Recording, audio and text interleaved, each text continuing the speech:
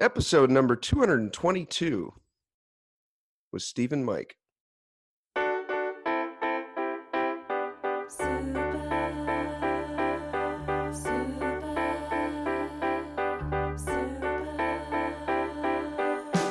got X-ray specs for eyes. I can see right through you. I can read everybody. Welcome to the Heads Up Poker Podcast. This is Steve Barton. And this is Mike. What's up, Mikey? I'm coming to you this week from Vegas, and you're. I don't give a shit. I had a bad weekend.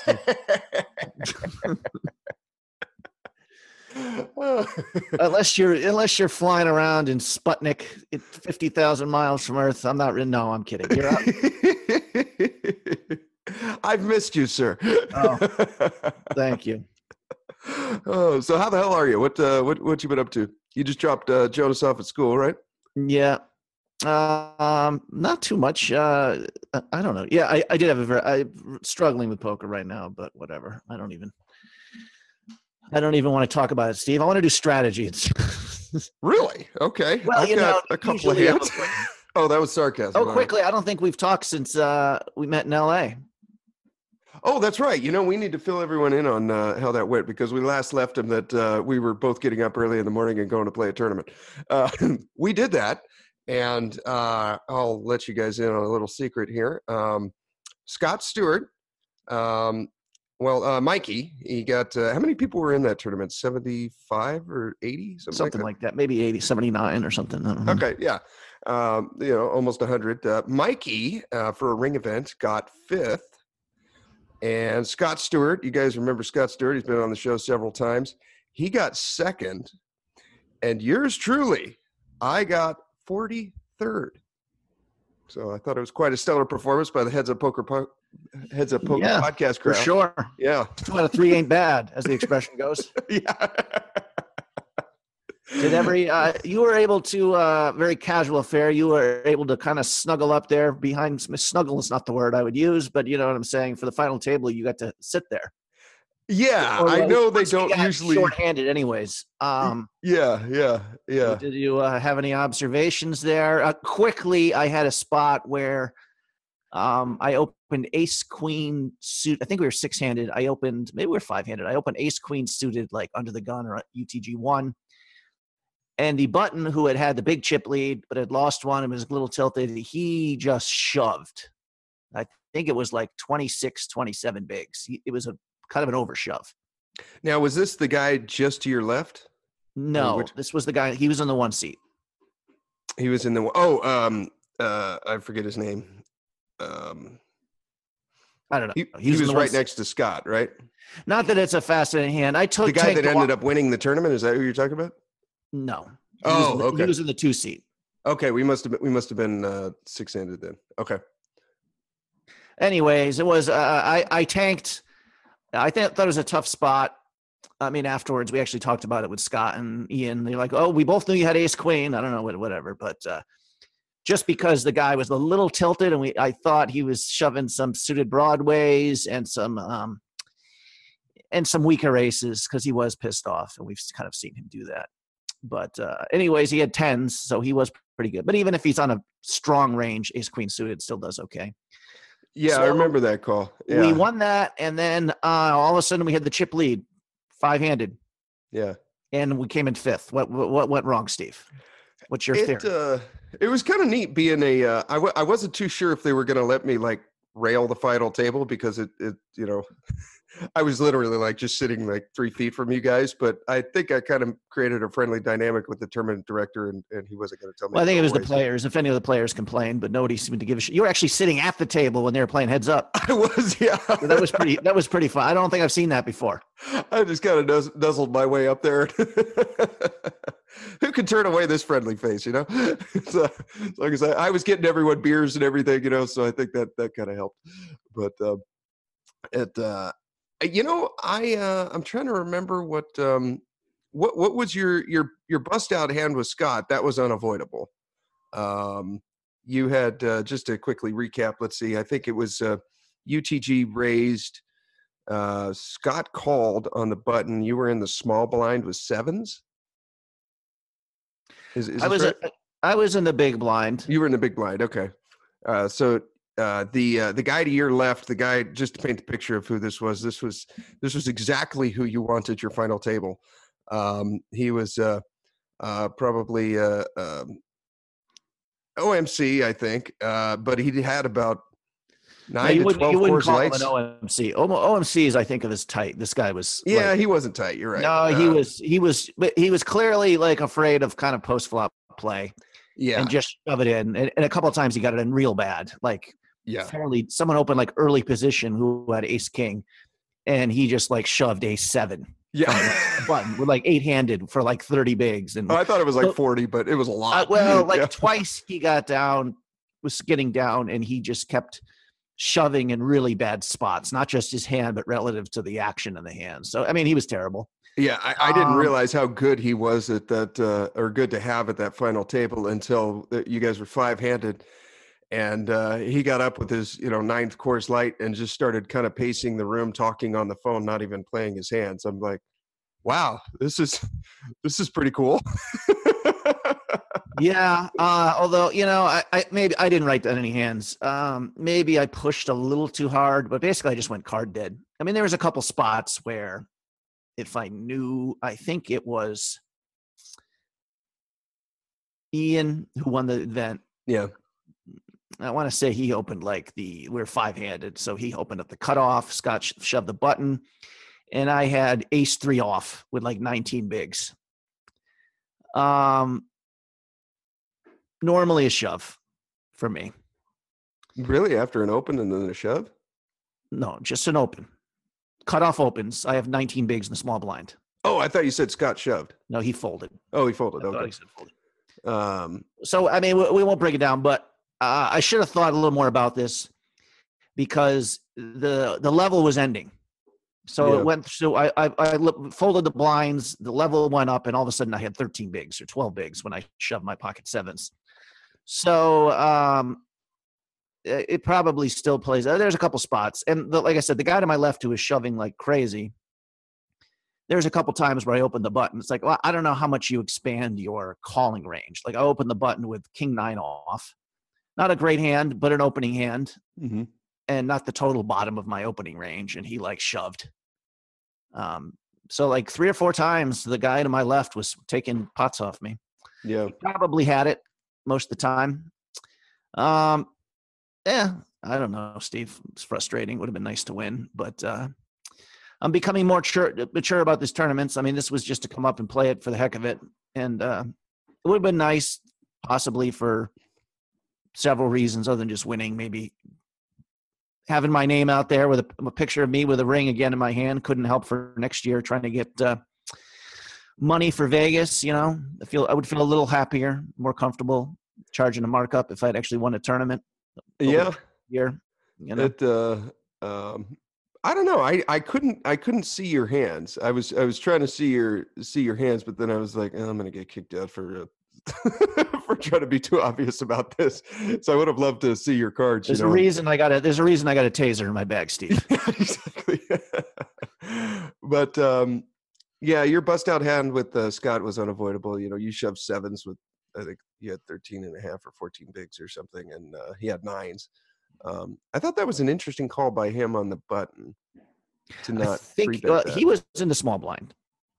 He was in the small. Okay, so UTG opened.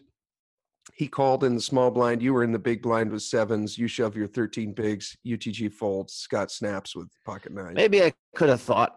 No, I mean, I think it's pretty standard. I got to shove. yeah, that's a Surprised his shove, hand. dude. Now, if he was the button, I think it's a little easier shove because he's defending that button wider just to have position on the weak player. When he Mhm. calls in the small blind, he's definitely got a stronger range. And again, watching Scott and Ian, who are the two definite pros of the table, that is the one thing. Not as much 3-betting as you'd expect. Yeah. They'd much rather just see flops and play you. I'll play you, flop, post flop. Yeah. And you're just going to make more mistakes against them, where the average player is, and they're going to try to play low variance. Basically, is what I'm saying. Yeah. Where if he Yeah. raises pocket 9s there against the other guy, I don't think he can fold to a 4-bet, and you're now in a very high variance spot.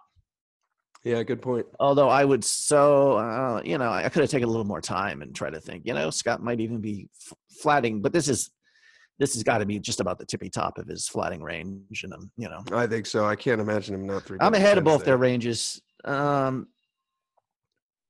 I don't know. I don't know how many chips Scott had. At that point, it was getting a little bit shallow. So if he probably didn't have more than 30 bigs. So he had to be fairly strong to call me, even for just 13 bigs. Yeah. Yeah. That's it. I don't know, Steve, how you, what's going on in Vegas there now? I got in day before yesterday. I'm, let's see, where are we now? We're coming up in the middle of December. You guys celebrate Christmas early? You're not going to see him again before Christmas, are you? No, I gotta work, Christmas Eve, Christmas day after Christmas, then the 27th, and I think I get 2 days off, and then I'm working all through New Year's. So I got like a week off out here, visiting with family, playing tournaments, celebrating Christmas early, and then I'll head back. This is interesting. I'm going to meet our editor, Andrew. I've never physically met him in person because him and his wife live out in the UK, and they're coming out to LA. Let's see, when is this? This coming weekend. Actually, I think they're in LA right now, but I'm going to meet them this weekend. I'm going to show them LA. They've never been to America. So I'm going to show them Griffith Park Observatory. What are some other good tourist stuff in LA? Griffith Park with planetarium, maybe the Getty. I've always liked the La Brea Tar Pits. That place is really cool. Science Museum with the space shuttle. That's kind of neat. Yeah, so we're probably just going to wander around LA, show them Chinese theater, all that stuff. Okay. Yeah, so it'll be pretty cool. Pretty cool. I've only ever met him over Skype, but never. He's been with us for like 4 years. Never met him in person. There might be some, I don't know, wine tasting kind of thing, or if they drink. I'm trying to think something other than just going to a bar. Yeah. But so that'll be cool. That sounds good. Yeah. Yeah. You want to just do hands? We can break off if I got something to. Okay. I thought I'd do it a different way here. First of all, this is very organized. This is like a TPE video with Andrew Broke. So we actually have a theme here. Okay. And the theme is getting max value. Okay. Against a tilted Snyderman. No, I'm not necessarily tilted here, but I'm going to let you play the villain and not tell you what I have. Oh, we're doing this one again. Okay. All right. Does that sound like fun? Get my pen and paper here. All righty. Okay. What was it? What was the theme? Getting max value from Mike Snyderman? I don't know if it's just value play, I guess. Okay. Right. Well, I'll just read the hands here. I don't know. You get to be Jason Froelich this hand. How much fun is that? Holy shit! All right. Okay. All right. Stick out your gut.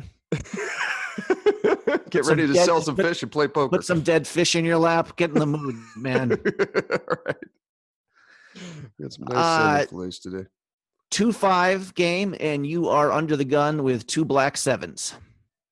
Okay. UTG 7 of clubs, 7 of spades. Okay. Under the gun? Yes. 2-5. I'm assuming we raise here, 20, 25, something like that. Jason raised to 20, which I think is fine. Okay. I concur. Okay.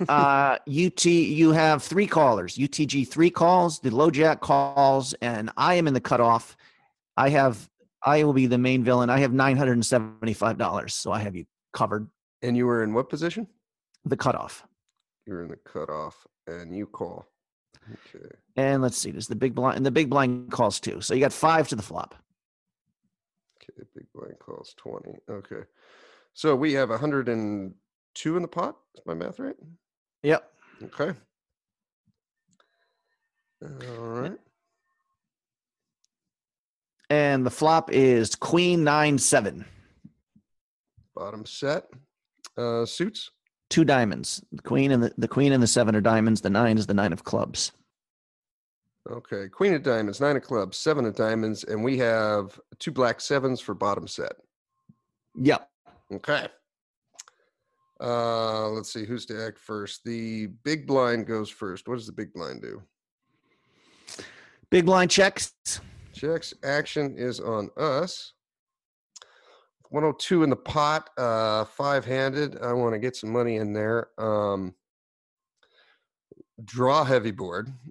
We can get all action from a queen, possibly a 9, all flush draws, jack 10, 10, 8, maybe even some gutter balls, king 10s, king jacks, if they have like the king of diamonds or something. I'm gonna go big here.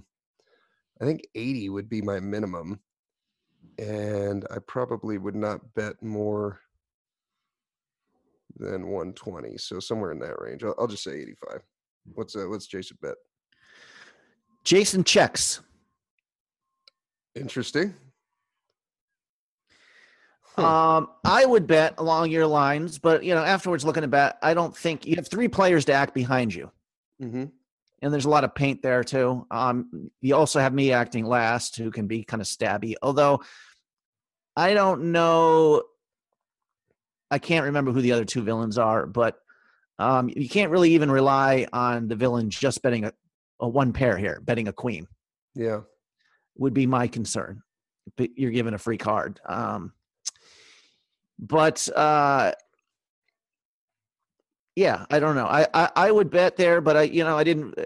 Looking at it now with 3 players acting behind you, he was obviously setting this up for the check raise. He wasn't. Yeah.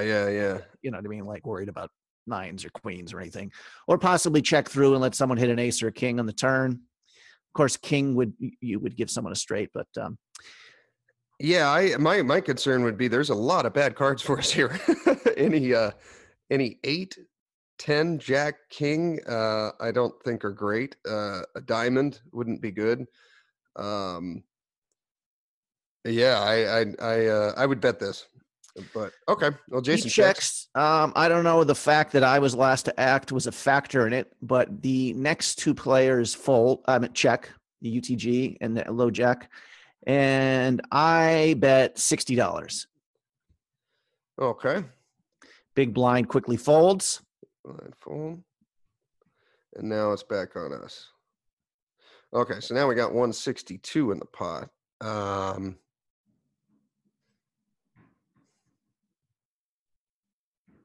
Yeah, at least 150. I'd probably go a little bigger than that, actually. Maybe let's see. If we make it 170 here, then that's 110 for you to call.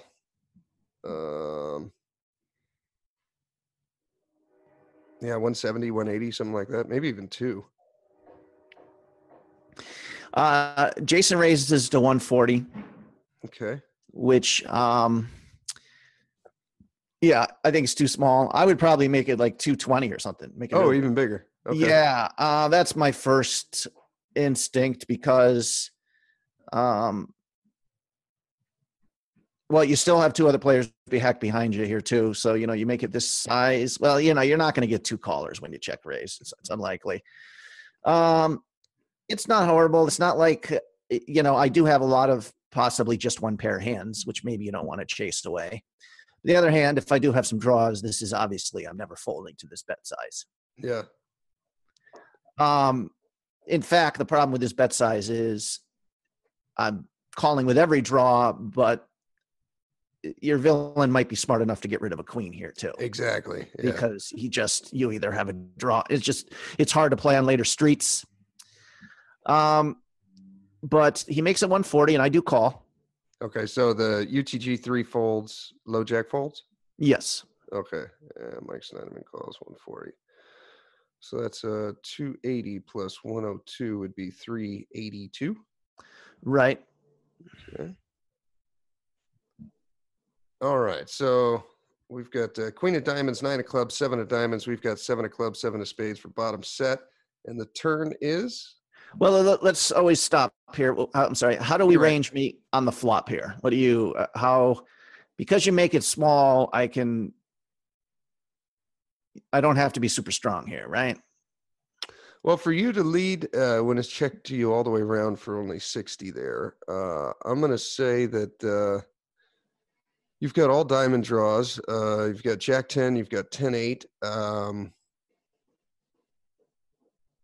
I Well, don't I think just quickly, I think it's worth noting that I never have queens or nines or queen nine here because I'm I always re-raising on that board. I would think. yeah, I think so too. I So don't think that's you have you queens. want to start taking hands out of the guy's range as soon as you can here. So that Yeah, queen uh, is out, 9 is out because you would have at least three bet queen yeah, pre-flop, and then you would have done more than call post flop. yeah. I mean, likely, very likely. Yeah, queen nine's out.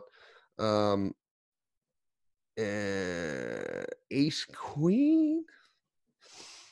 You're probably three betting that, right? Well, maybe not an under the gun opener. Maybe not Jason. Okay, so Okay, so we've taken a couple hands out, but yeah, we're leaning towards. Are you leaning towards queen X or a draw? Are those the two? I'm leaning towards a flush draw, straight draw. When he only makes 140 there, can you get away from king queen? I don't know if I could. Maybe I could. You could have some one diamond combos here. Yeah, something like king queen with the king of nine. diamonds, or ace queen with the ace of diamonds, that kind of stuff. Yeah, I guess Yes. those are still in. Okay. King 10, even with just the king of diamonds, maybe. I don't know. Mhm. The turn is probably the worst card you could see here. The Okay. 8 of diamonds. Oh, sweet. So 10 jack got there, as did all the flush draws, obviously. Yeah. And action is on us. Yeah. Yeah, check. Okay. What are you planning to do if I bet here? Does it depend on the size? If I just bomb it 300, are you going to fold? Kind of hard to get away from that. But remember, we're not super deep. Yeah, I'm sorry. What were we effective here? 900 or something? 800 to start the hand. 800. Okay. So you still have $640 left. I mean, I guess you could do like a little blocking bet, like a 150 or something like that. I don't know. This is just one of the worst cards in the deck, especially the way we range you. I guess we could still get action from like the king of diamonds or something. Well, here's where you would have to be pretty balanced against me in your bet sizing, just from like history and stuff. Like I know Jason's probably betting pretty big here if he actually has a flush. Or if he bets small, I'm going to think blocking bet. Well, not really. He's capable of mixing it up. So that'd be the problem with the blocking bet. I can tell you right now is, I mean, if I had a diamond or something like that, or I might even turn into queen X into a bluff here and shove over you. I don't know if that's right. I'm just telling you that, Jason's seen me do that shit before. Yeah. But Jason checks and I check back. Okay. So are we taking out the 10 jack and the diamonds, or do you think the villain here ever checks back there with those big hands?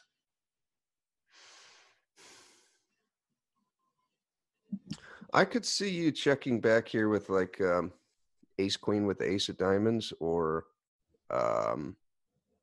jack 10. Man, that would be tough to check back, especially if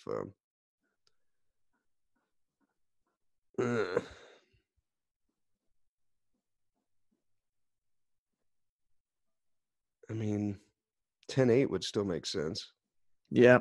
This is why in this spot you do have to check some flushes, I think, probably some flush draws, because it's still deep enough where you can get it in pretty easy on the river. Yeah. Well, we'll just go to the river here, and then Okay. as we discuss All it. right, so still 382 in the pot. The river is the 9 of hearts. Probably about the best we could have hoped for. All right, 382 in the middle. Actions on us. Yeah, if you are checking back some flushes there, I'm going. Well, we can never check here and just hope you bet. So I'm going to go rivering a boat. 220 to 300, something like that. You know what? I might even bomb it. I might even go over pot here. You said we got six something left in our stack. Yeah.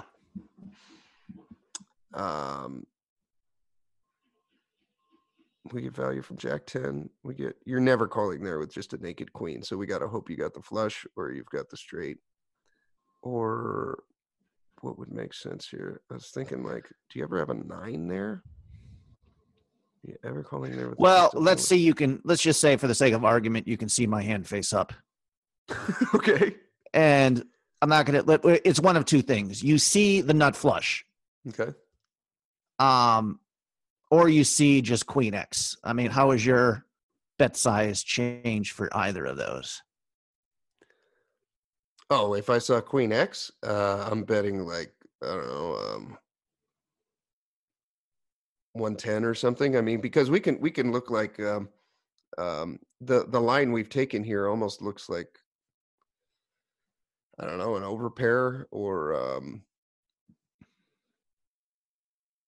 a queen. So we might.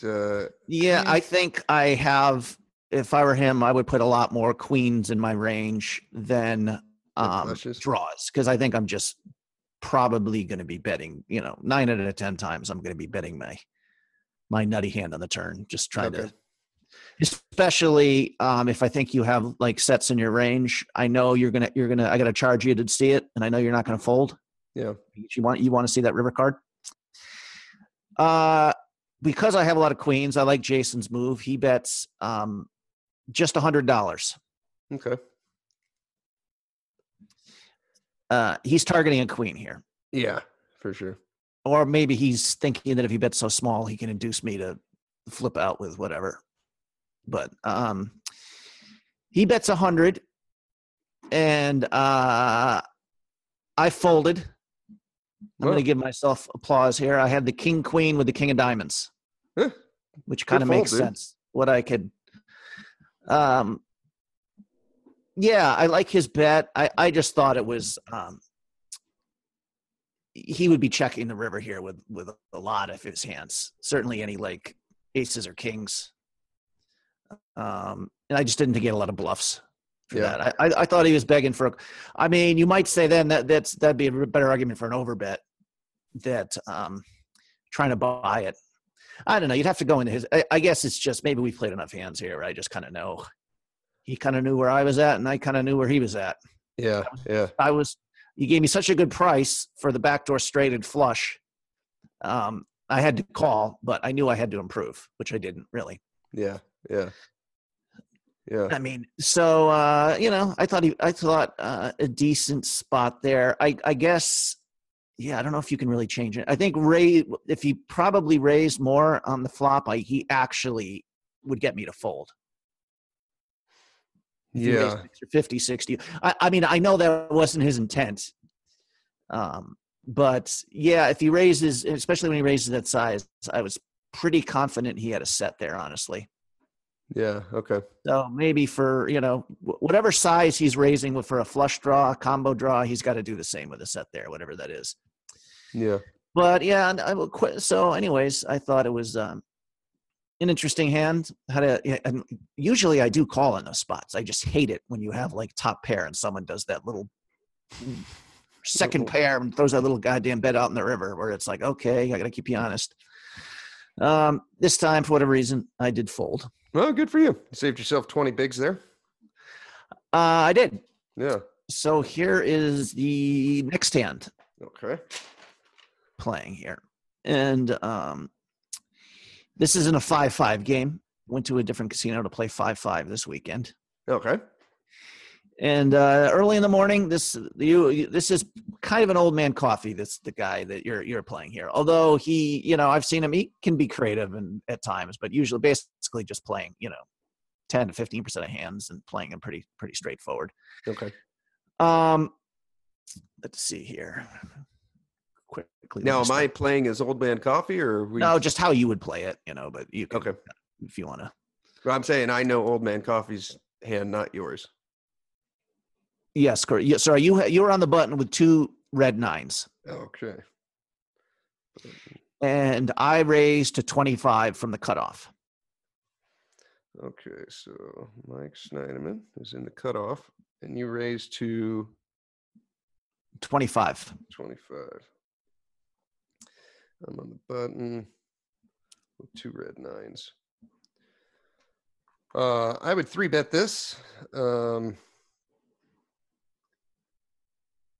I don't know, 85 to 100, something like that. He does just flat. Okay. I think it's Typical OMC style here. right. I think it's okay, probably. What are the effective stacks? Let me think here. He had 900 to start the hand. I had 1100, so Okay. 900 effective. I don't think it's terrible. I overcall here. There's always going to be an overcard on the flop. I'm pretty good hand reading. I'm going to know when I can blow him off it.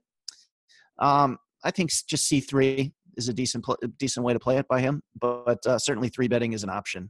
Okay. And yeah, we're a little deeper here, of course, in this game than we're only you can buy in for 1,000, but it does make a difference. There's between 1,000 and 800 definitely, and what you can 3-bet and what you can flat and all that kind of stuff. Yeah. But pretty straightforward. The big blind also calls, so we have 3 to see the flop with $80 in there, and the flop is 10-10-9 with 2 clubs. Okay. 10x, 10 of clubs, 9 of clubs, and we have 9-9 on the button for a flopped boat. The 3rd nuts. All right, and the big blind. Big blind checks. Checks. Mikey? Mike bets 45. 45 and 80, and we are on the button with that.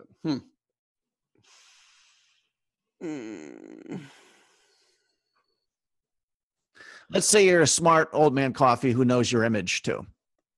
He's a smart guy. I mean, he is like playing old man coffee, and he's not playing a lot of hands. Yeah. But I think raising here is a big mistake. It'll definitely blow you off. Well, yeah, that, and I have like absolute crap here, like a pretty high percentage. Like I see bet quite a bit. He's probably thinking.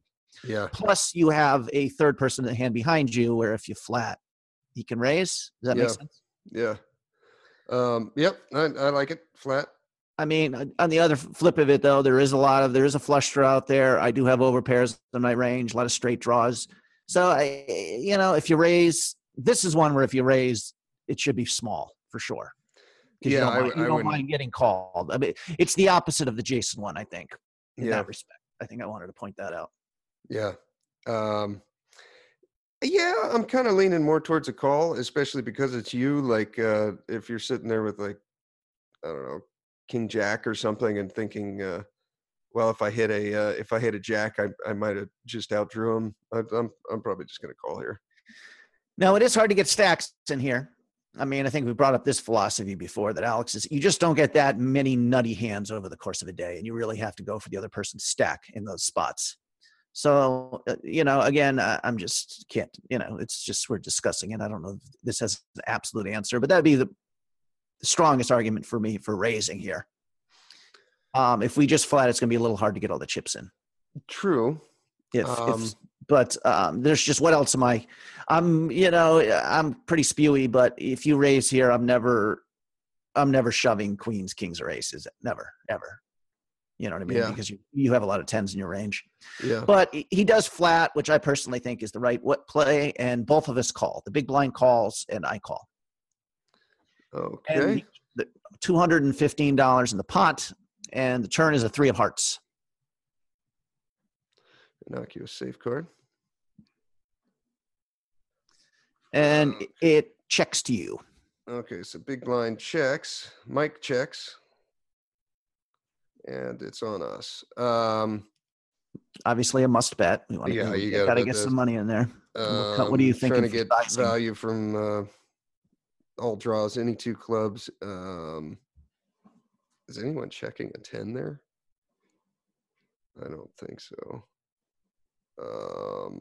Yeah, queen jack. Yeah, you're just hoping that somebody's got something. somebody might call with sevens or eights, thinking you're now turning your straight or flush draw into a bluff. Into a bluff, yeah. I don't know, maybe a little less than half pot, something like 100. Well, you decide to bet 110 here. So yeah, Okay. You guys are thinking along the same lines. Okay. I think if you bet big, 180 or something, 80% pot, or I think you're going to get a significantly higher degree of number of folds for sure. Yeah. Yeah. We want to get called here by Queen Jack offsuit, right. And the club we draw. Want to get called by the club draw. We want to get called by a Jack 8. I'm afraid if we go any bigger than this, that's not going to happen. Right. Even this, they might not call. I don't know. I don't know. I'm curious if anybody would just check back here too. Just because, well, it depends. I can't remember who the big blind was. Like I might be savvy enough just to fold the draws there. Okay. Thinking, that sometimes I'm drawing dead, and Yeah. even when I hit, I need implied odds to get some money to make it a profitable call. But I would bet. I don't think it's super controversial, and both players call to your satisfaction, I'm guessing. Yeah. Yeah. Daddy likes that. Okay. So there's 545 in the pot, and the river is the king of spades. Okay. So club draw missed, right? Yes. Okay. Final board is king of spades. Well, we'll just do king 10-10-9-3. We've got 9-9 for a boat. And with 545 in the pot, big blind. Checks. Of course. Mike Snyderman. That's 225. Interesting. And it's on us.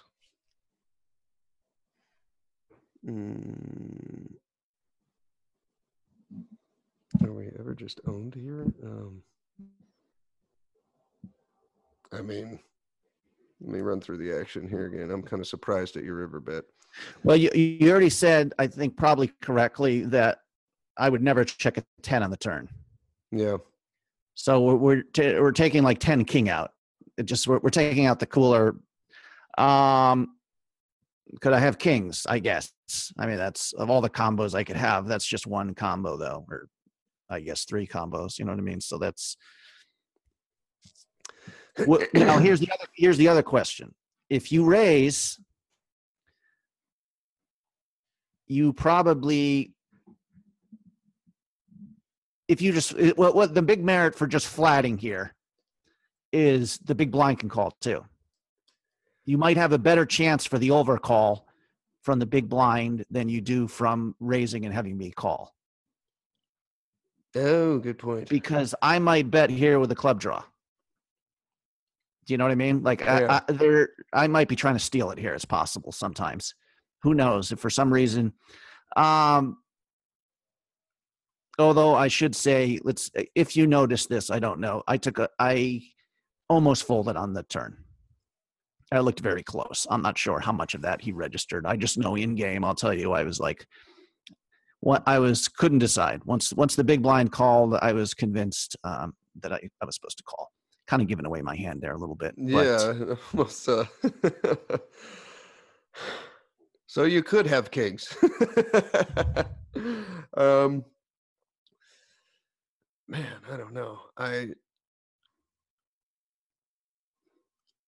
mean, like, yeah, we can pretty much remove 10. Well, what if you saw that I had Queen Jack face up? If you knew my hand. Oh, then I would shove. Yeah. Or one of those annoying min clicks that makes me rip my hair out and. Yeah, just make it 450 here. Yeah, that would be fucking annoying. Where I get 7-1 on a call or whatever the fuck it would be.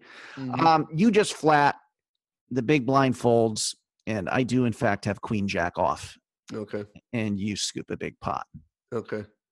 I'm not sure if he was at the level of thinking that I have so much weakness in my hand that maybe his best option was to get the overcall from the big blind. It might have just been that we're very friendly and he figured the pot was big enough. I mean, this is how like some people think. Yeah, exactly. That's probably the more likely scenario. Or, I mean, you got to protect, but the casual players hate raising and getting caught here. But I mean, I think it's a shove. Probably is what I would do. Yeah. Even against and just hope somebody had the jack queen, which is one of the two of us has that with some frequency. Like I said, because we don't think we have tens. Yeah. Then what do we call in the turn with? It's almost always a draw, right? Yeah. Unless the big blind can't have an overpair, but I could definitely have aces, kings, or queens or jacks, and I'm just getting too good a price not to call here and see what happens on the river. Although I don't know if that's a mistake by me to call or not. I think it probably is because there's just no implied odds, and sometimes I'm drawing dead. So you're saying that you don't know if it's a mistake for you to call on the turn, right? Sometimes there's a club draw, so when I hit my straight, I'm not even good. Yeah. I'm not getting paid off enough. It's just, it feels like in game, it felt like a fold. Let's put it that way. Yeah. I feel like you're drawn to 6 outs there, cause it's often that sometimes, me, old man coffee, or the big blind has a club draw, and that king of clubs or that, the button, thing is the button always checks back draws in my mind. So the worst hand the button has, I had him narrowed pretty good, is like 10x. Yeah. So this is why I'm thinking I can actually win maybe a decent one, because if I hit my straight, he might have ace 10 or something and just not be able to get away from it. Okay. But if you shoved here, for the record, I would have snap folded. That's we played enough that. Okay. So I probably close to max value there. You got lucky that I hit it on the river. Yeah. Yeah, I mean, who knows if you, of course, if you 3-bet, that we might have somehow gotten it in there. I don't know. On the flop, I would have put you on. I definitely Probably would not have called on the button with 9-9. I would have 3-bet that from a cutoff open.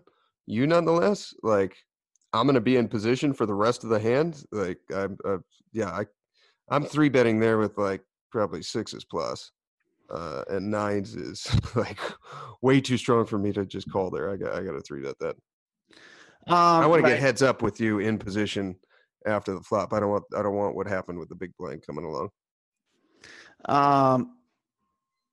Yeah, that's it's me. Probably. I'm quickly looking up my app, my hand chart here, which shows the Doug Polk hand chart. Oh, there we go. Which has like 7 different colors here. So there's all. Pocket 9s, it shows as a call. Whoa. Every time. Some of them have call or fold, raise, call or fold. Yeah, I think 3-betting small, medium pairs is like 6s. I would never, ever raise there. What? It has you calling with 9s? Yeah. You're able to put in the positions and everything? Yeah. Cut off first button against raise first in. Why would you call there with 9s? You want to see it flop. You don't want to get it in to a high variant. What are you going to do against a 4-bet? I think against a 4-bet, I'd probably fold. But I don't think it's a mistake. It's a 3-bet. I have been looking at these charts, and it's amazing how, frequently you're just supposed to be flatting, or folding. You know what I mean? But because I 3-bet pretty wide, I'd probably be 3-betting there. But I think that's just the C3 and see what I do, especially against a guy like me who's maybe going to be barreling so frequently, and you could get paid off. But anytime in position, you don't want to give up an opportunity to, especially when you're kind of deep, to not have the opportunity to flop a set in position, which if you're folding to a 4-bet, I guess here would qualify. Okay. But you're obviously way ahead of my range. But anyways, just looking this up. I'm running through. I'm going off of what Alexander Fitzgerald and his classes say, and I just can't imagine him ever calling there. I just. Well, this is cash. This is different than tournaments. True. This is 200 big blind poker. Okay. This is level 1 of a tournament. Let's put it that way. Would you be 3-betting? I'd probably still 3-bet. I'd be more like I'd be more likely to flat certainly. Okay. But anyways, I thought it was decently played by the villain there. Yeah. Yeah. I would have 3-bet though pre-flop, although according to Polk, that's wrong. And I would have raised the river. But that's me. Sounds like you would have got away from it anyways. That's a pretty damn good fold if you could get away from that. I guess though at that point when Old Man Coffee raises you on the river, your straight is probably not good, especially when the board's paired. Right. Yeah. Yeah. I mean, if he min clicks, I think I have to fucking call it just to keep. Well, no, I wouldn't have liked that situation. Yeah, that would suck. You want to do one more here? Yeah. Okay. Let me pull this hand up here. It is going to.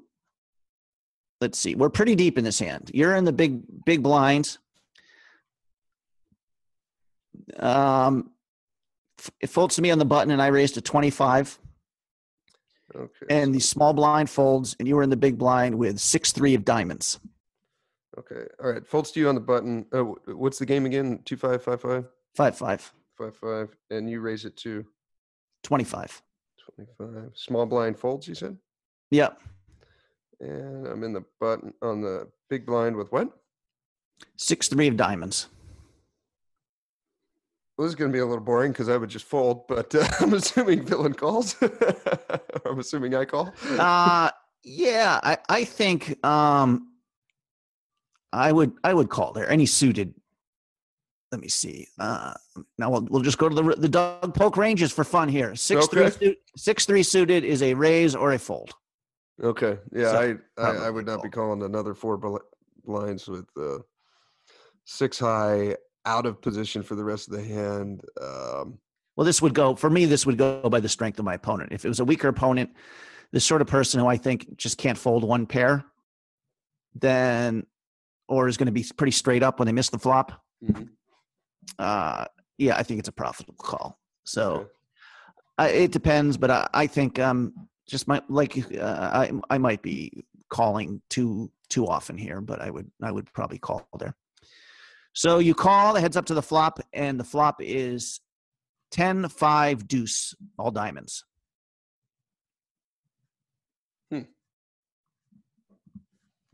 Well, I guess that's about the best you could hope for with 6-3 of diamonds, huh? All right, so we got 55 in the middle, is that right? Yeah. Okay. And with 6-3 of diamonds, we got 10 of diamonds, 5 of diamonds, 2 of diamonds, and action is on us. To lead or to check. Yeah, I'm probably leading here. I don't want to see another diamond peel off. I'm going to get action from all over pairs, any pair, and the random one diamond cards that you got. Into 55, I'm probably making it 35 to 50, something like that. I think your reasoning is okay there. But again, this is me who's very barrelly too. So max value, you could think that maybe the best way is just to check. Give me a chance to blast off. But this player does decide to check. Okay. And I check behind. Okay. So what are you thinking about my checking range there? What does that tell you? I mean, I'm probably opening, you would guess that I'm opening 40% of buttons. So it's hard to. Yeah, 40, 50, something like that. What were the small blind and big blind like? Do you remember? You're a pretty nitty recreational player, I guess, who's competent, who's not going to make any huge mistakes, but pretty straightforward player. I can't be too nitty if I'm calling 6-3 of diamonds, big blind, but okay. Generally speaking, nitty. Loose passive, I guess, maybe is the better term. Okay, and what are the effective stacks? People that don't bluff, I refer to as nitty. Although, yeah, I guess sometimes it's not. You had 1,275 or almost about 1,300 to start the hand, and okay. I had you covered. Okay. So a check. Check. I mean, you're probably checking a 10 here, unless your adjacent card has a diamond. You're probably checking over cards. You're probably checking ace high, unless you got some kind of wheel draw. Yeah, I mean, we don't have to spend a lot of time, but just when you go back to the next hand, the next street, we'll have to think back to that. Okay. Why I didn't see that. The next card is the 4 of diamonds. That's a straight flush. Oh, wait, there we go. Okay, yeah. Didn't want to see a diamond. Wait a minute. Hold the phone. We have a straight flush now. Okay, so we picked the 1 card. All right. Now is the big blind with 55 in the pot, wishing I had bet the previous street. I'm going to go with my same thing. I'm going to try to get value from, your 1 diamond hands, although I think you're probably betting a lot of those, unless you got some like ace 8 offsuit with the ace of diamonds or something like that. But yeah, I just want to try to get value here. I'm probably going to like pot it 55, 60, something like that. Yeah, I don't know what I would do in your spot. I think check raise is appealing, but yeah, I like betting big, kind of make it look steely, and I think your villain is going to be calling with every single diamond here. Mm-hmm. Right, even if he has pocket 3s with the 3 of diamonds. Yeah. I mean, you have 3s, yeah. Pocket 6s, I don't know, with the 6 6s or 7s or something. You bet 25, just 25, and the villain raises to 85. Oh, well, this is what we're looking for. Okay. All right, so you make it 85.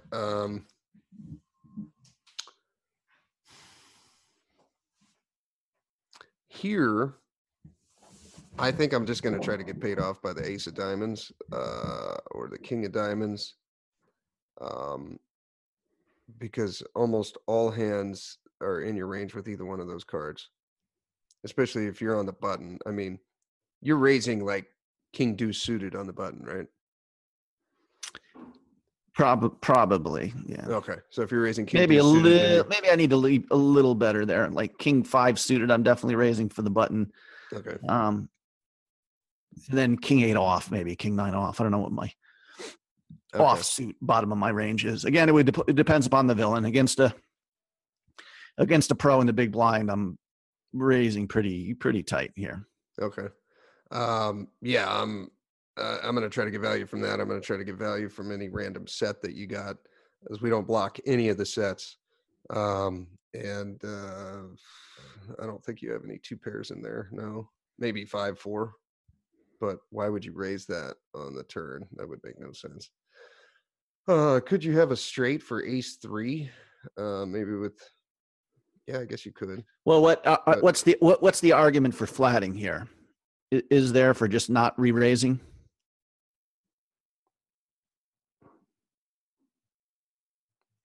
I mean, if we flat and you got like a set, if the board doesn't pair on the river, we lose action. I feel like we could make it like 220 here or something, and you're probably gonna. Yeah, I think it's a must raise. I'm agreeing. Especially because you're deep.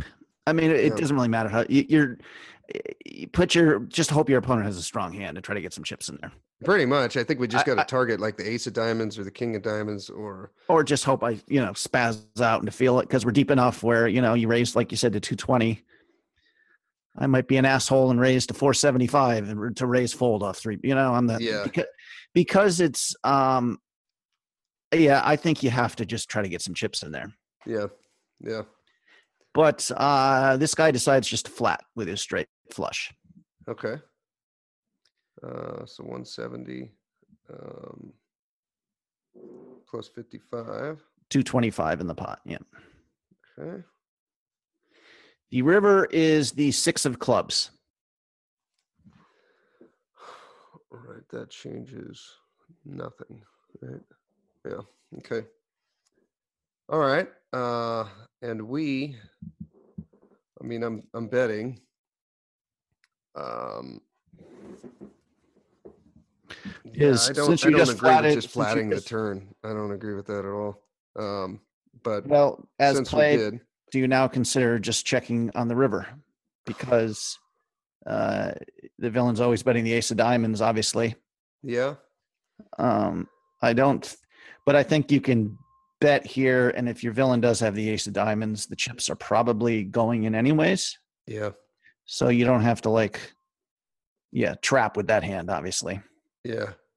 Okay. You want to bet, what sizing are you using? Ace of diamonds, probably no matter what we bet, is going to get raised, right?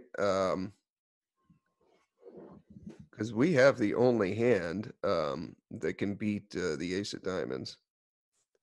So kind of regardless of what we bet is going to get raised. The king of diamonds, on the other hand, I don't think that will get raised. I think that'll probably just get called. Or checked back. Yes. Which is a real disaster if the queen of diamonds and the king and queen and jack of diamonds get checked back. Yeah, that would just be horrific. So I want to make it somewhat. I don't want to make it like 115 here, hoping that you're going to raise with the ace of diamonds, because you will. But I think if we bet 115 here, you're just going to call with the king, queen, and jack of diamonds. Right. But if we make it like 200 here, I think you're still calling with the king of diamonds and probably maybe the queen. I don't know. That might be a little iffy. Right. There's also, remember, this is me. There's a fair amount of absolute jack shit in my range. And that's where the value of checking would come in. Or the checking or betting small and hoping somehow. I think that's like a blocker bet with some kind of crappy diamond. I'm just throwing it. I don't know. This villain decides to overbet the pot. I think is a decent move at that point. It looks extremely polarized, right? Yeah, it does. You're saying I either have the ace of diamonds, or I don't. Personally, if I'm the wreck there's sometimes I will overbet like a king of diamonds there. Okay. If I don't think if I don't think my villain, and if the villain has it, then it's an easy fold. Yeah. I think this is a decent play though. Yeah. Are you calling? What do you bet? 250 to 300? He bet 300 into a pot of 225. I mean, are you ever folding the king of diamonds to that? I think that you're trying to make it look bluffy here, like you're trying to buy it. I mean, from my perspective, I'm not going to even say what I had, but I would immediately say, well, he doesn't have the ace of diamonds. He would have re-raised on the turn. Yeah, probably a lot. So, if you overbet, I think I would be calling with the king and queen of diamonds for sure.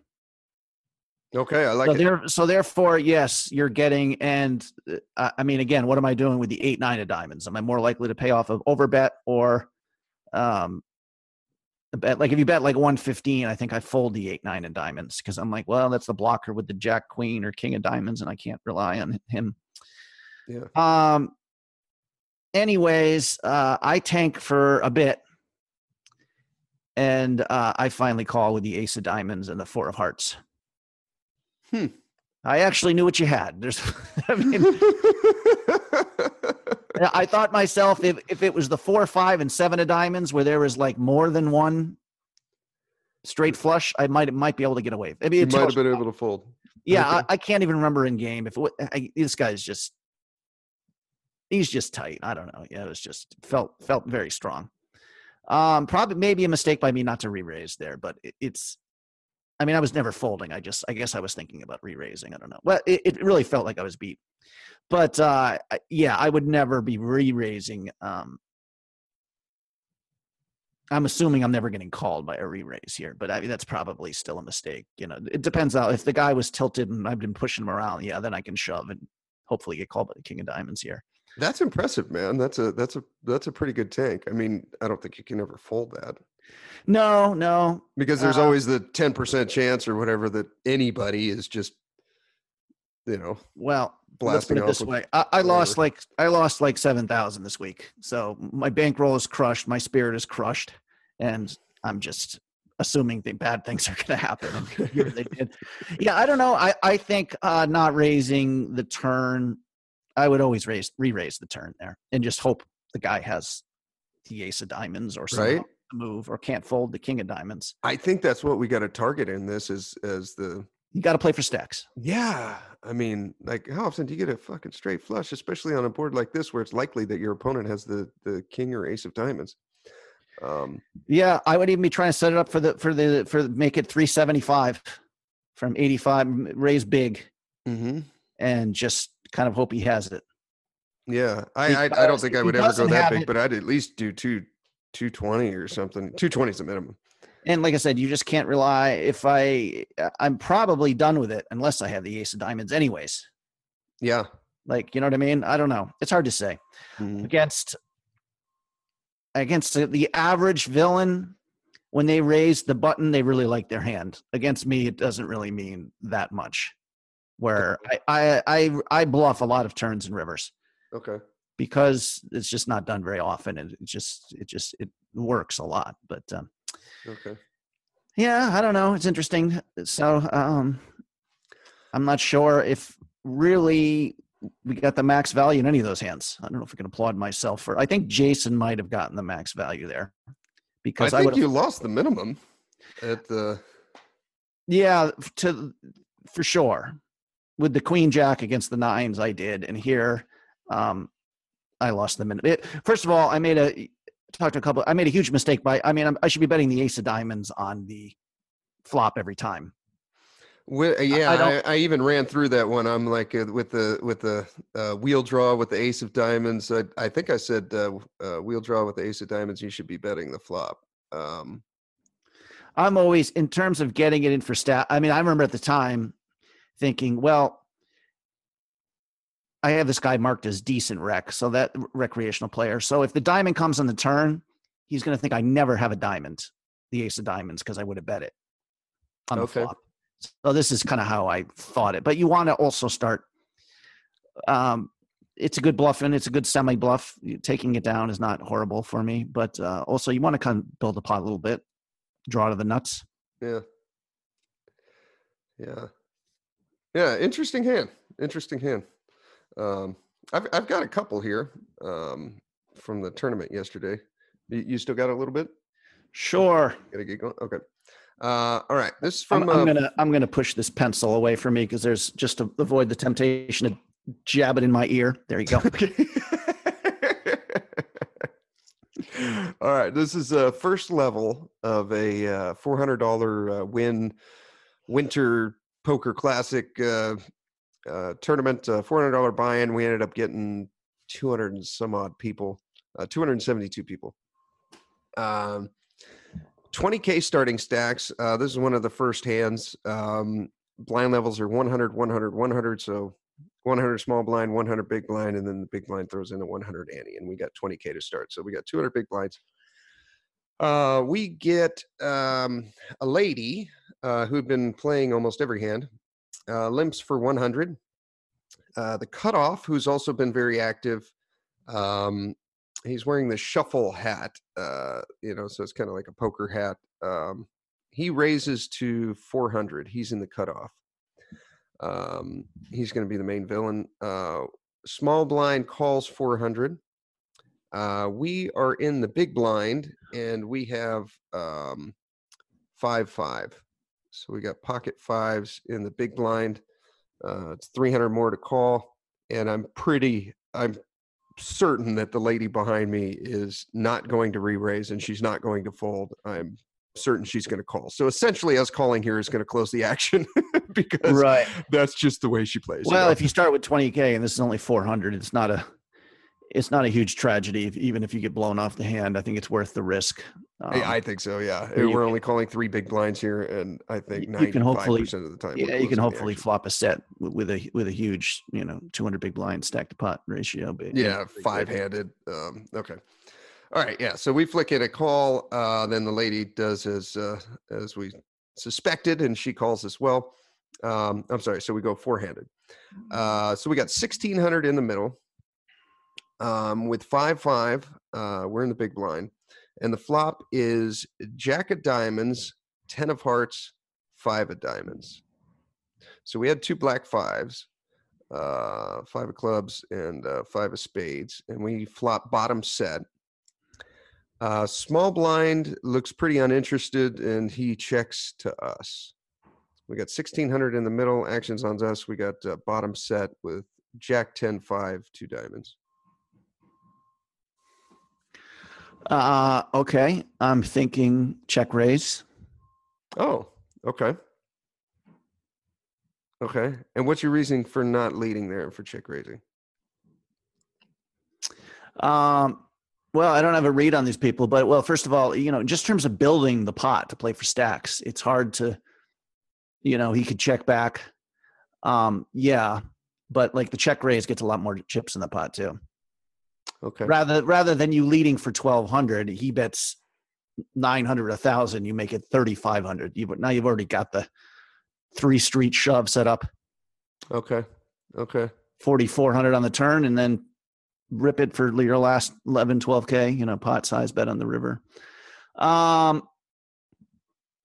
Yeah, I mean that was my first reaction, but because it's I'm sorry, was it rainbow or is there a flush draw on the board? It's two-tone. There's a flush draw. It's a Jack of diamonds, 10 of hearts, 5 of diamonds. I mean, this kind of hits everyone's range, right? Yeah, I guess someone it hits the ladies' calling range. It hits the raisers range, the cutoffs raising range. It hits the small blind calling range. My logic was, I think like at least one person out of these has gotten some action out of this. It doesn't feel like the small blind because just I don't know if it was the speed with which he checked or whatever, but I'm like, okay, he's out of the hand. And so it's on the lady or the raiser. That makes sense. A lot would have to do with me for the probably specifically the personality of the raiser. Okay. Is he just checking? Is he kind of a big eagle guy? Like he's looking early stages on pushing people around. You know what I mean? That would be a good argument for the check raise. Or is he more deliberative? Thoughtful in those spots.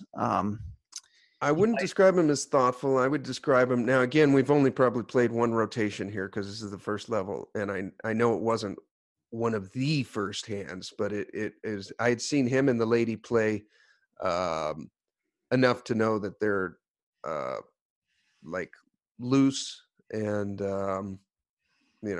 if we'd seen 10 hands, they'd probably played 4 or 5 of them.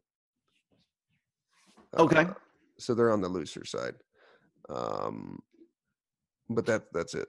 How is he responding with queens if you lead? He's probably not re-raising. Is he just flatting? Is he smart enough to realize that's the play? I think he's raising queens. I think he's raising queens, kings, and aces.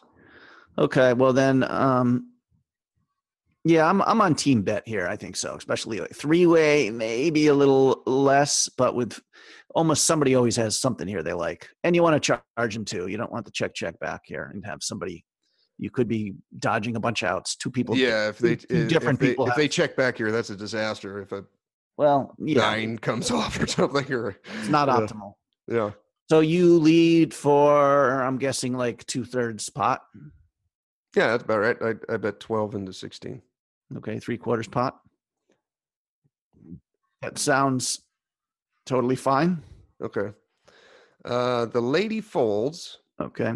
The original raiser, the cutoff with the shuffle hat, he calls, and then the small blind does as expected, and he folds.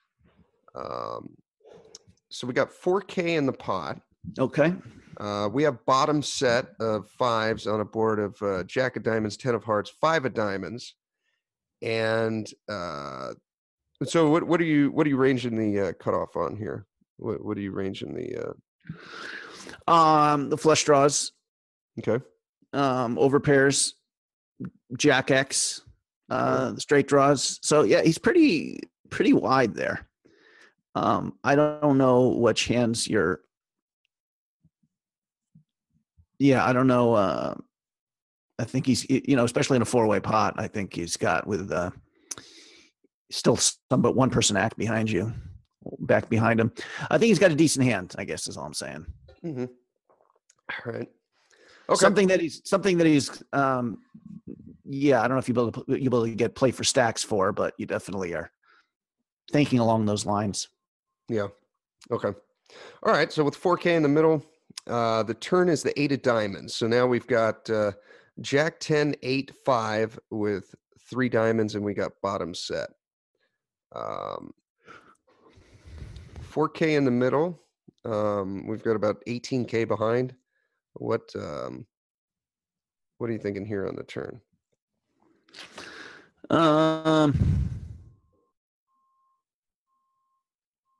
I guess I'm leaning towards a check. Okay.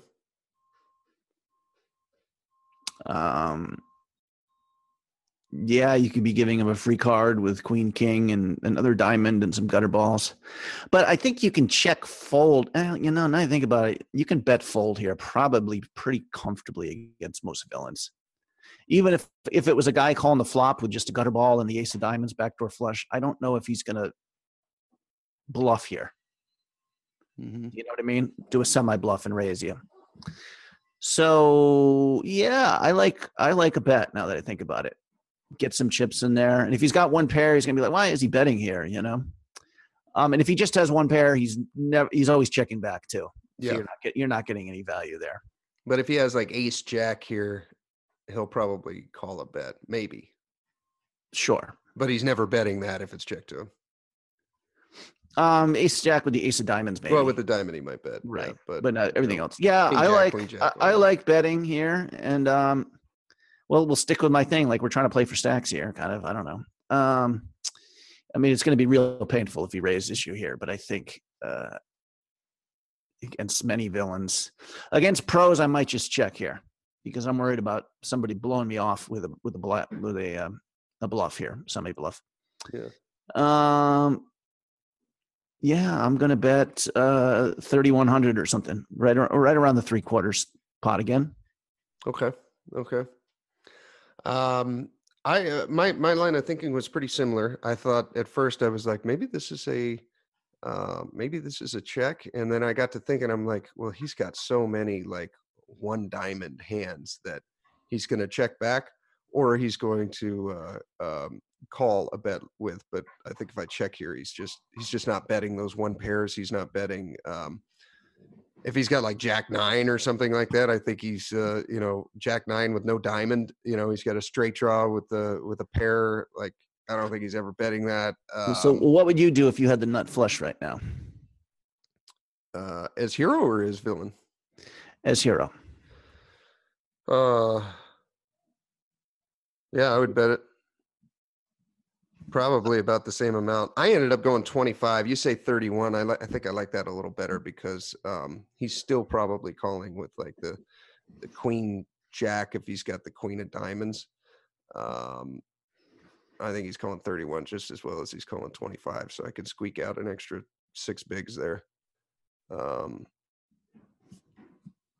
But yeah, no, it sounds totally fine. Okay. All right. I end up betting 25 and he folds. And then that's where I was kind of second guessing. Like, I'm glad we ran through this because I was like, well, maybe it was too big. Maybe I should have checked. And then I'm like, no, he probably just got away from. No, you just bet your hand and hope somebody's going to, I mean, it wouldn't be like the craziest thing I've ever seen if somehow the guy had like queens with no diamond. And shoved here, you know what I mean? Just like somehow, like in his mind, he's slow playing. You know what I mean? I mean, not with a diamond draw, he wouldn't do that. But I think kind of people are overvaluing their hands very much. No one's can even, especially in a rebuy, no one can even. So I think after you put 20, you want to set it up for the shove for stacks here. I think so. I would go bigger. Okay. But again, this would be villain dependent against some really guys who are capable of bluffing. I might just check here. I can't decide. It would depend. Okay.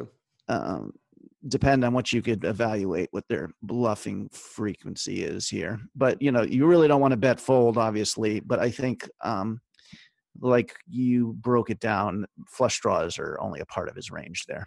Yeah. Yeah. Okay. I got one more real quick one. This one, we're later on in the tournament, the blind levels are small blind's 1K, big blind is 1,500, and then the ante is 1,500. So we start out with 4,500 in the pot. And all effective stacks are essentially around 60K. We're basically all about 40 big blinds deep. Okay. UTG, he's got 80K, so he's got everyone covered. But again, no one else has more than 60K. So he opens to 3K, so he min raises. This guy is, I've played with him before. He's from, oh God, it was Kentucky or Tennessee, one of those middling states, kind of in the middle of the U.S. I've played with him before. I think I played with him last summer. He's a recreational player. He's decent. I would say his main weakness is he's a little too. He'll do things like raise under the gun with like ace five suited. Okay. When the competition is such that he probably shouldn't be doing that. You know what I mean? Like he's not the best player at the table, and he's raising that under the gun. You know what I mean? That kind of thing. So anyhow, he could be fairly wide here. But again, he's raising all his nutted hands as well. So he min raises to 3K under the gun. What was your raise size when you were open raising in this tournament? Was it 2x? Was it just 2x or 3.5? Yeah, I'm still on team like bigger opens just to get more folds, especially when you go later. But I am too, because I watched it happen this entire tournament. Like guys, the kid pros with the with the hooded sweater and stuff, they're min raising and then getting frustrated when two Titleist hats call them, and now they're out of position because they only made it two. What the hell do you expect? Like just make it 4x here and you're going to get heads up. But when you just min raise this crap, you're going to go six-handed. Like what do you expect? Yeah, I think again against a tough pro. Like I rarely watch poker on TV anymore, but I was watching a little bit of a high roller event, and it was they're all using the min raise, which I think it makes a little more sense because they're still probably 3-betting only, mostly for value, and you get less flats, that sort of thing. Big blind defense. No, you don't get less flats, but you're never going to see 4 people call a 2-bet usually in a pro heavy field. True. But in an amateur field, you do. So you really wanted to get it down to 1 or 2 villains, I think. Anyways, he opens to 3,000. Sorry. Yeah, he min raises to 3K. And then early position, loose guy playing probably 45% of hands, he calls. Late position caller, new guy to my right. But I played with him several times over the last 3 to 4 years, and he's just kind of a solid rec guy. I'm pretty certain he's a winning player. Then we're in the small blind with 40 bigs, and we've got 10s, 2 red 10s. The big blind, the guy to my left, he's been playing fairly tight. I haven't seen him really. Like the only time he's 3-betting or 4-betting is when he's got it, when he's nutted. I don't even think he's doing it with jacks. But he's the big blind. He hasn't looked at his hand yet, so we don't got any read there. But UTG, min raise, early position, loose caller, calls, late position, solid guy to my right, calls, and then we're in the small blind with. Oh, there's 4 callers in front of you? I thought it was 3. Opener and then early position, late position. So the opener and then 2 callers, and then we're in the small blind with 10s. Yeah, I think Mark might just rip it here. Okay. You got 8.5 big blinds in there, right? We got 2 with the 4, ante 6 with the ante. Yeah, 7, 8, 8.5. Yeah. It's more than a 20% bump to your stack. You can actually get called by worse. Not that often, but you never know. Somebody might call you with 8s or 9s and ace king, obviously. Yeah, I mean, I think shoving is definitely an option, but that's the problem with the three betting here, especially if it's a weaker field. They're not even once the first person calls, the next two aren't even like thinking in terms of like set mining odds or Yeah. stack utility. They're probably calling a lot. So if I am squeezing, it's definitely going to be like big, where I'm going to be shoving every flop, like 14 bigs. Yeah. Like 7xing the bet here with the three people out of position. I'm trying to think if there's any arguments for flatting. I would flat if the early position raiser was just like an old lady who's just played 4 hands in 3 hours. That's probably that's a situation for flatting for sure. And I guess, yeah, I mean, just reduce variance. You can just flat. I think Mike Pearson probably just flats here. Okay. Scott Stewart maybe too. I mean, with the flatting of the 9. So I don't know. I could do any of them. I don't like 3 betting to like your standard 3 betting 3x plus 4 plus 5 to like 10x here or something 10,000. I think that would be a mistake. 12, 13,000. I think yeah. I think you're just going to end up multi-way a lot out of position. So I probably like shove or flat now. I don't know, Steve. This is why I don't. In a cash game, this is why I'm just flatting here. If everyone's 300 big blinds deep, I'm just flatting. Cash game, I like a flat here, yeah. Most likely. Again, especially if there are pros behind me who can play range versus range poker. Do you know what I mean? Yeah. And a lot of low cards, they're going to put a lot of pressure on me. You know what I mean? So, like, it doesn't matter what the flop is. I kind of know if it's big cards, I'm worried about that. If it's smaller cards, they're going to put me on an overpair and make things difficult. You know what I mean? So, and of course, if it's a cash game and you 3-bet, people are going to be calling with almost their full range here. So, yeah, I would be flatting against an early position in a cash game just to point out the difference. I'm not sure if that's right. I'm just saying that's what I would do. And here, I kind of like a shove. If the opener, because you got dead money in there. Yeah.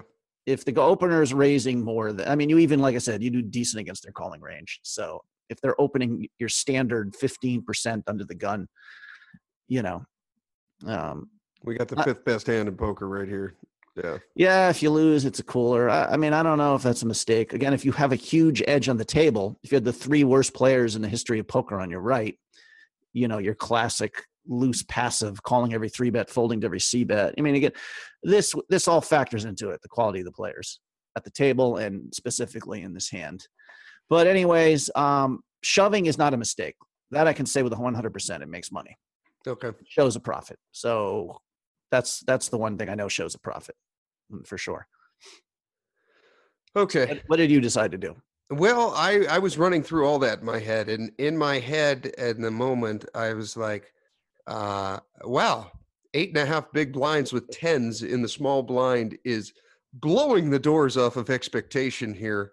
As far as, there is no way that you can average 8.5 big blinds with 10s in the small blind. I mean, in that spot, you're probably, I think the average player may make 3.5 or 4 big blinds, if even that. So that would be a huge, that would be a great result if we shoved and won this. But then on the other side of the coin, I was like, I got 40 bigs. Like, isn't 40 bigs just too much to shove in this spot? I mean, it just felt like it was too much. But now that we're running through this, I think that's the move.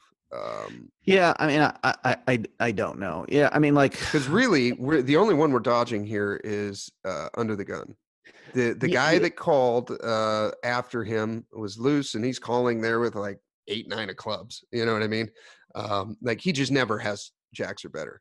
The second guy, the late position guy, he never has jacks or better because he just called, and he's a winning player. And the big blind could wake up with a hand, but whatever. That's just bad luck. We're only dodging the early position guy not having jacks or better, and anything else we're happy to dominate or flip against. I don't know. I mean, I'm trying to think. There's probably arguments for just 3-betting here. You can 3-bet fold against the under the gun because your range is so strong here. Mm-hmm. Yeah, you might be folding against ace king, in which case you're giving up equity because you're the favorite. Or maybe I'm saying you could 3-bet fold here maybe against that original raiser, depending on who the villain is. That's the thing, though, for us to be able to 3-bet here and not get everyone to call, we can't make it like 11K.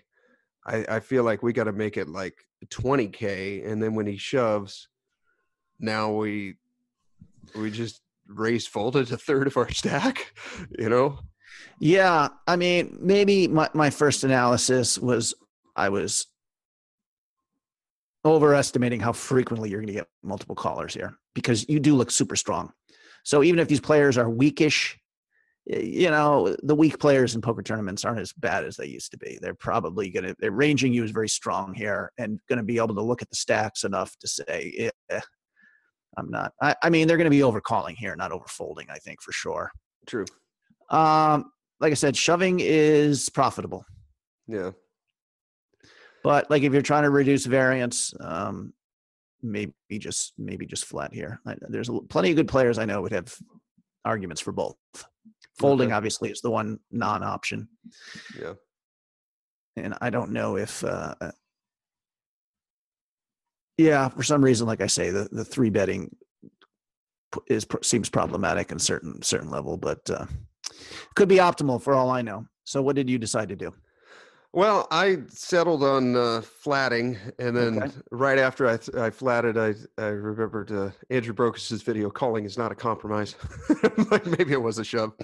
Big blind folded. It's pretty uneventful after that. The flop came ace queen 9, and I check folded. I checked, and then the opener led, and I think there was a call after that, and I was done with the hand. But that. Kind of glad it played out this way, or it may not have even brought this hand up. Yeah, no. I think you're right. It's just a shove pre-flop. You just got to dodge the big blind from waking up with a hand, and you got to dodge early position not having jacks, queens, kings, or aces, which most of the time he's not going to have. I mean, like I said, if he's raising ace 5 suited under the gun, then we could even get a call here from him. Because again, he's got everyone covered. He's got 80K, and we've all got 60. And you could get a call here from ace queen. You could get a call here from 9s, maybe even 8s. I don't know. I think shoving looks a little weaker than 3-betting to like 17 or 20K or something.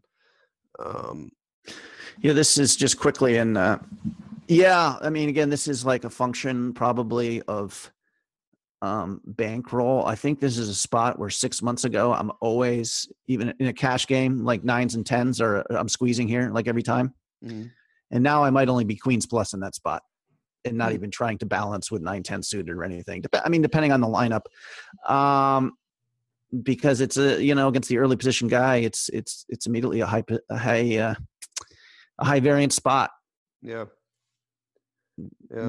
Make it, because soon as even if you're deep here, as soon as you 3-bet, you're kind of setting up playing for stacks. Maybe if you got 3 undercards, it's hard to get away, against some villains. It's probably fine. I think 30 bigs, I definitely shove. Yeah, 30 would have been an easy shove. Yeah, 25, obviously, no, don't even think about more than for a second about it. Yeah. If the original opener has is opening a normal range of hands and not super tight. So 25 certainly, 30 I'm pretty certain. Once you start getting 35 or 40, maybe you're a little too deep there. But like you say, you only got to get around two players, Yeah. Because the other players really should never be are going to be flatting very infrequently. Trying to trap someone, going to be overcalling, just to trap. I don't know, Steve. I try to do my best. Wow. Did we actually do 5 hands today? I think we did. I brought up 2. How many did you bring up? I brought up 3. I didn't get, it's good. This is the new, I have to get, if I don't want to talk about my personal life, which is what I vowed not to do here is we're just going to talk a shit ton of poker then. Then I've got to do fucking hands, man. I don't know. Okay, homie, we're ready to call it a day here. Yeah, that was fun. And you guys can check out our new website, headsuppoker.info. We had to move our website, but we got a bunch of new stuff up there, so go ahead and check it out. You can listen to all the podcasts there. And thank you for tuning in. Here is your weekly motivational speech. Life. How beautiful it is. How amazing it is to be able to rise up in the morning and have that sun shine on your face rather than on your grave. What makes life so unique and so beautiful? It is beautiful because whatever you have that you may be facing, what you may be dealing with, life is still good. Life has so many moving parts, but life is always good. Every day is a new day and another opportunity that others may not have.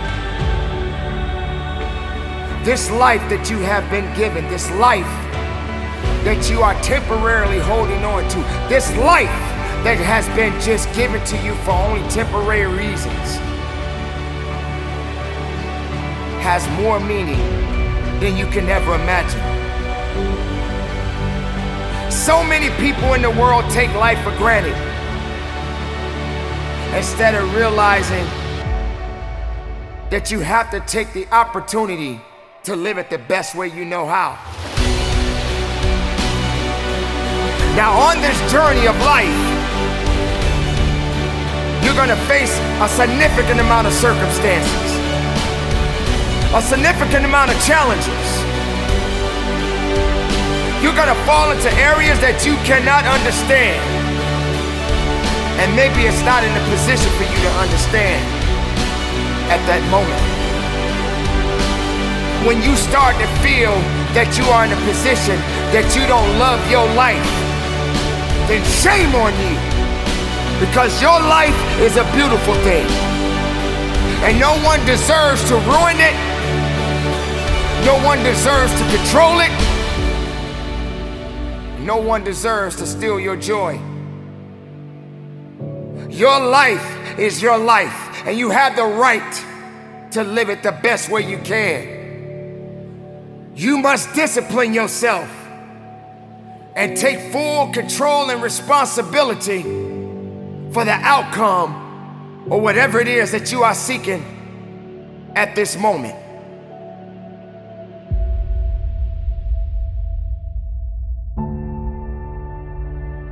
There are going to be so many different things that you will embark on. There are going to be so many different things that's going to try to slow you down. There are going to be so many different challenges that you must face. But instead of running away from the challenge, run towards the challenge. Be able to understand that life has meaning. It has reason. And all of these things that you may be thinking that is so hard on you, just remember, sometimes you're gonna have to go through these changes, these circumstances that puts you in a position to make you feel that you're not worthy anymore. But make no mistake, you are worthy. You were created for something. You wasn't created for nothing. Life has a gift of giving, a gift of receiving. And whether if it's good or bad, you got to make sure you understand that these circumstances and these challenges has to happen in your life. You will come to a point that you may feel that you are in a hopeless situation. You may come to a point in your life where you're at the end of a rope And the only thing left to do is to climb up, because you only can do so much for so long. But make sure you're doing much more instead of doing less. Stop stressing about the things that you cannot control and start focusing on the things that you have control of. Take control of your life. Take control of the opportunities. Believe in yourself and know that it is not over for you. So many people out there in this world right now will try to tell you not to be something that you feel in your heart that you want to be. So many people out there right now are miserable, and they'll try their best to take you with them. Do not let misery control the life that you have. Do not let anyone tell you how to live it. Do not let anyone validate your purpose. Do not let anyone validate your destiny. Someone told you a long time ago that you wasn't worthy. Someone looked you in the eye and said you wasn't gonna make it. I say to you right now that you will make it. I say to you right now that you must make it. I say to you right now that you must tell excuses, fear, and doubt that it has no place in your place of business. For this is your life that you are fighting for. This is your life that you are living for. And make no mistake, no one is gonna do you better than you. Don't wait for something to happen. You make it happen. You make it happen for a reason. And take full responsibility and control of this thing we call life.